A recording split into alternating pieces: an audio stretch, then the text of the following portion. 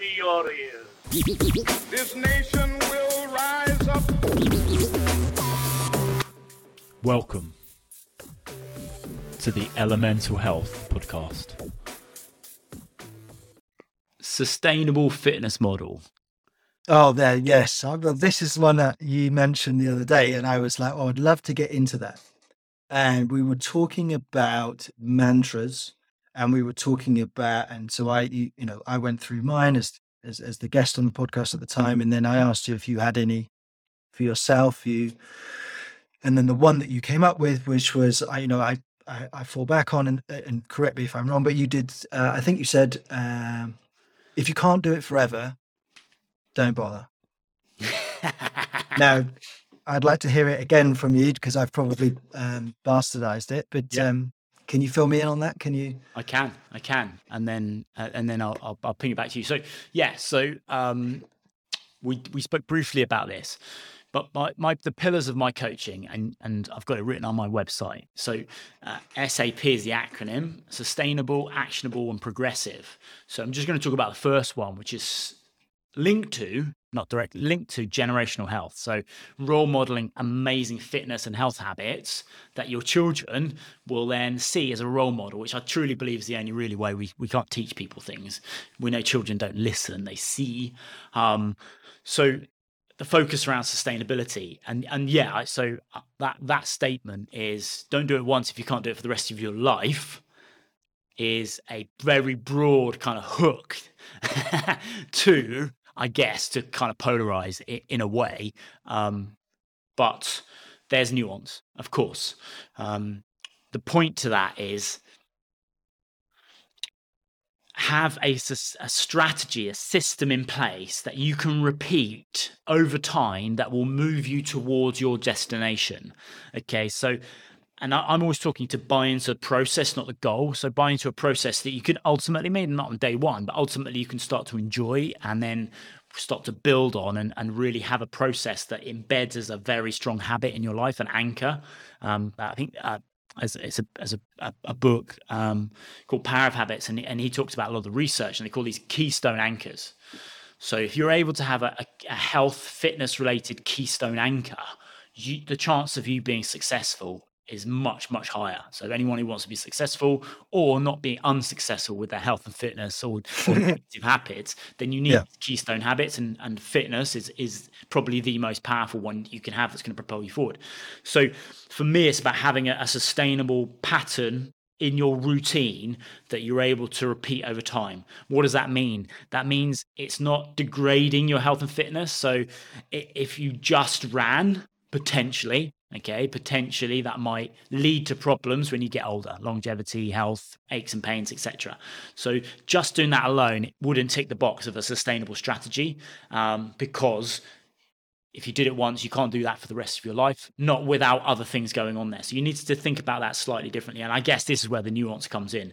I think where kind of you might disagree is this, it's not really nuanced, but is medicinal versus dietary. So there is always going to be a case where you're going to need some sort of prescriptive change that's going to be shorter term, that isn't going to feed into a sustainable plan.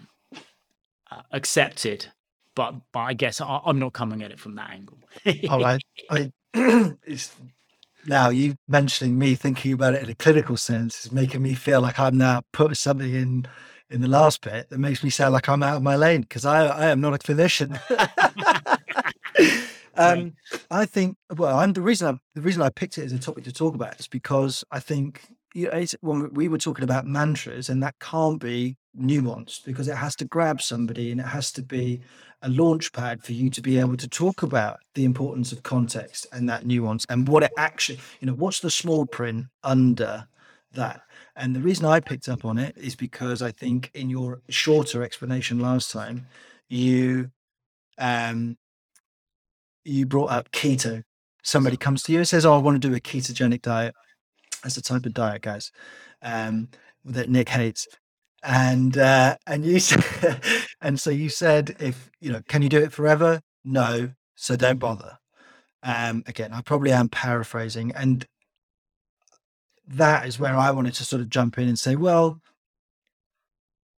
perhaps what Nick is saying is actually this idea of this pursuit of trying to improve, maintain your health and get it going in the right direction, prioritize it in a different way, however you want to phrase it, probably can't be exclusive of different tools that you might use at different times.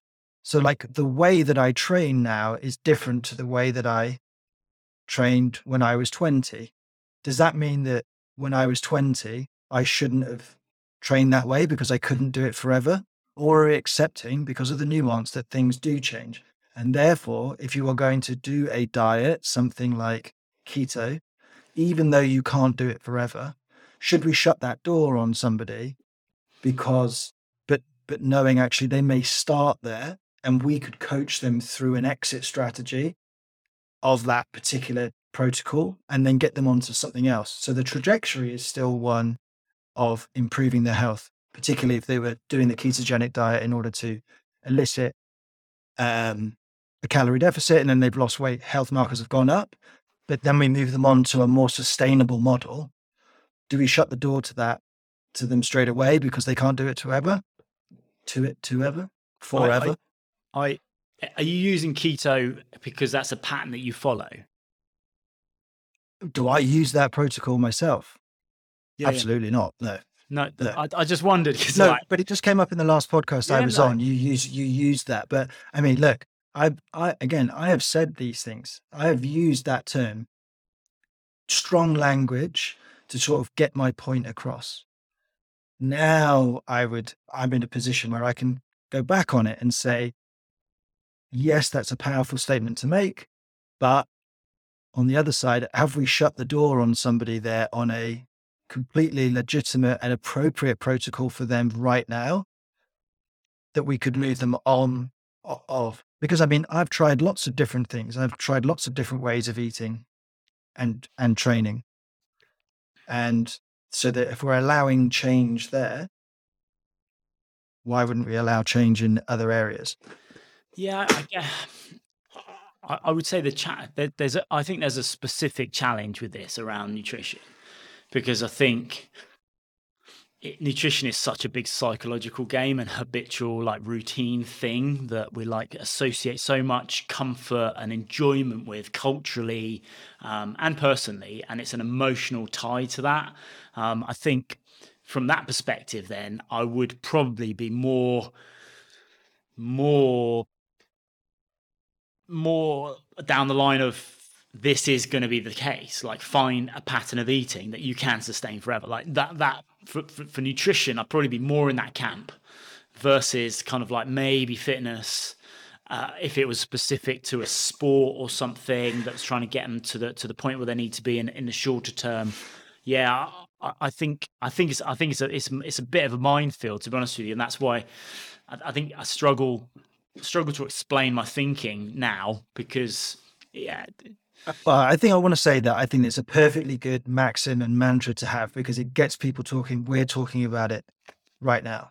And if somebody needs, and I'm sort of baiting you a little bit in the sense, but people do need to, I think it's important for people to understand, like, to hear to people that have made this their careers, talking about the nuance and the context of things, because slogans get people through the door and they start conversations, but that's where the coaching happens. Yeah. I would say again, like, it doesn't matter about the diet. If somebody needs to lose weight, then in order to do that, they need to establish a calorie deficit. Now they can do that one of two ways, right? They can do it by, or a combination of both, or all three. They can increase output and they can decrease input, and that creates it. But once they hit their target weight, we don't want them to be in a calorie deficit anymore, regardless of the strategy and the protocol they use, keto, name another diet. So we don't want them to be in a calorie deficit forever. And so that that directly challenges what you're saying. Well, if you can't do it forever, but you wouldn't want somebody in a calorie deficit forever.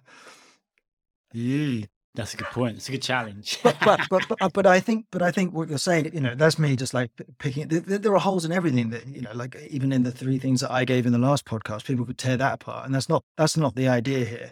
But it is to, I think, for the people who are listening to this that might be coaches, is to say that is to understand the nuance underneath those little short bits that we give people, and understand the power that they could have and the doors that they could either open or close to somebody if we repeat them too much and don't give enough time to talking about the context or the nuance that lies underneath. Because that's going back to the Dunning-Kruger thing, when you might start a conversation with a new client, maybe you're onboarding them and you try to get a feel of where their knowledge is. They might give you like they might give you like the buzzwords of 4 or 5 diets, and that is so ingrained in them that it's very hard to budge them. Doesn't matter how much context or nuance you give them, because those slogans and phrases can be so powerful. Yep. I think, yeah, and like with the rabbit hole of nutrition is going to be kept for another podcast. Don't worry, people.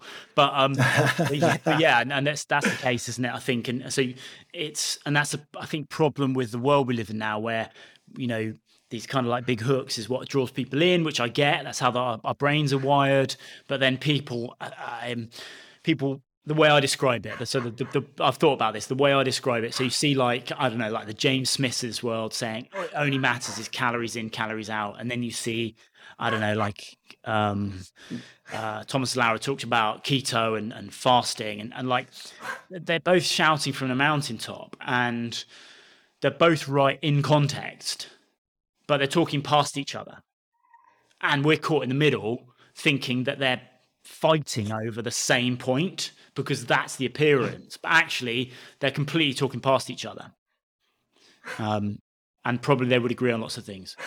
There's definitely a lot of that. There's definitely a lot of that. Yeah, man. On that note,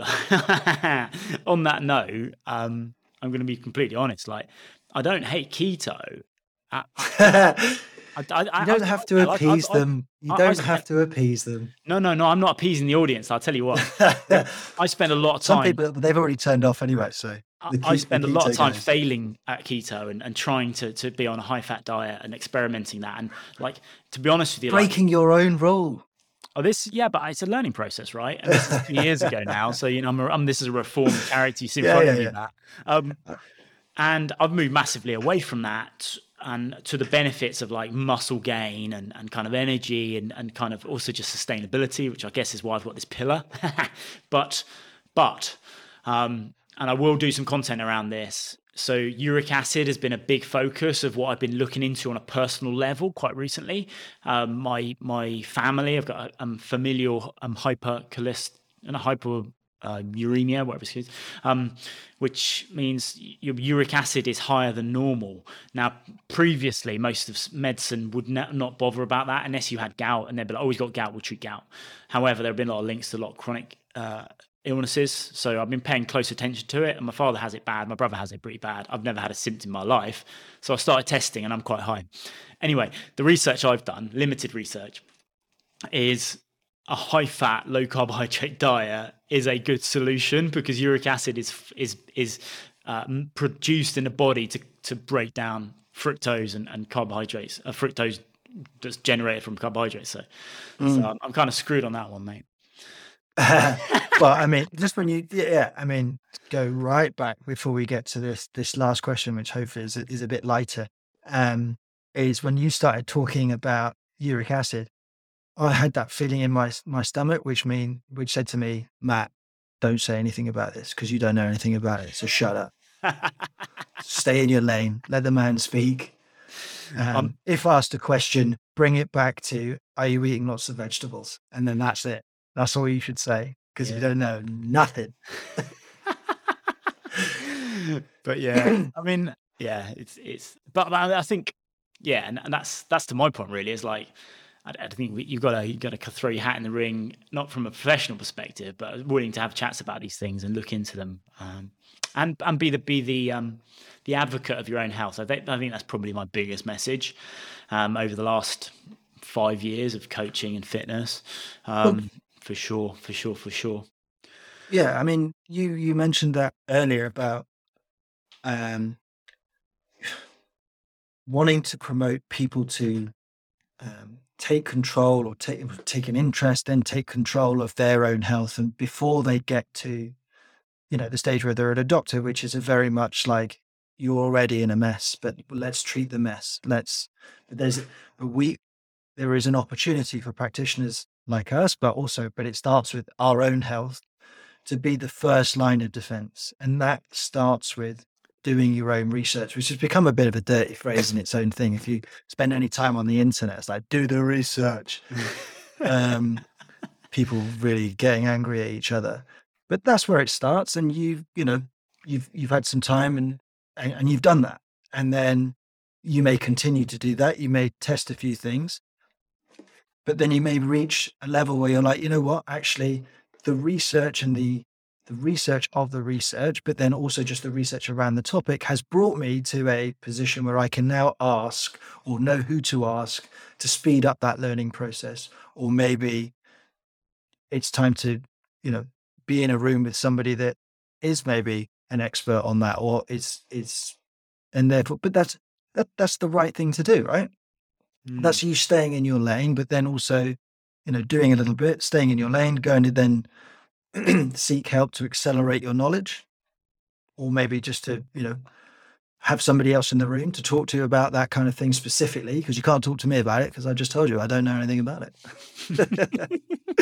So it's just a great example of what you were saying, but it starts with you and you're taking control of your own, your own health.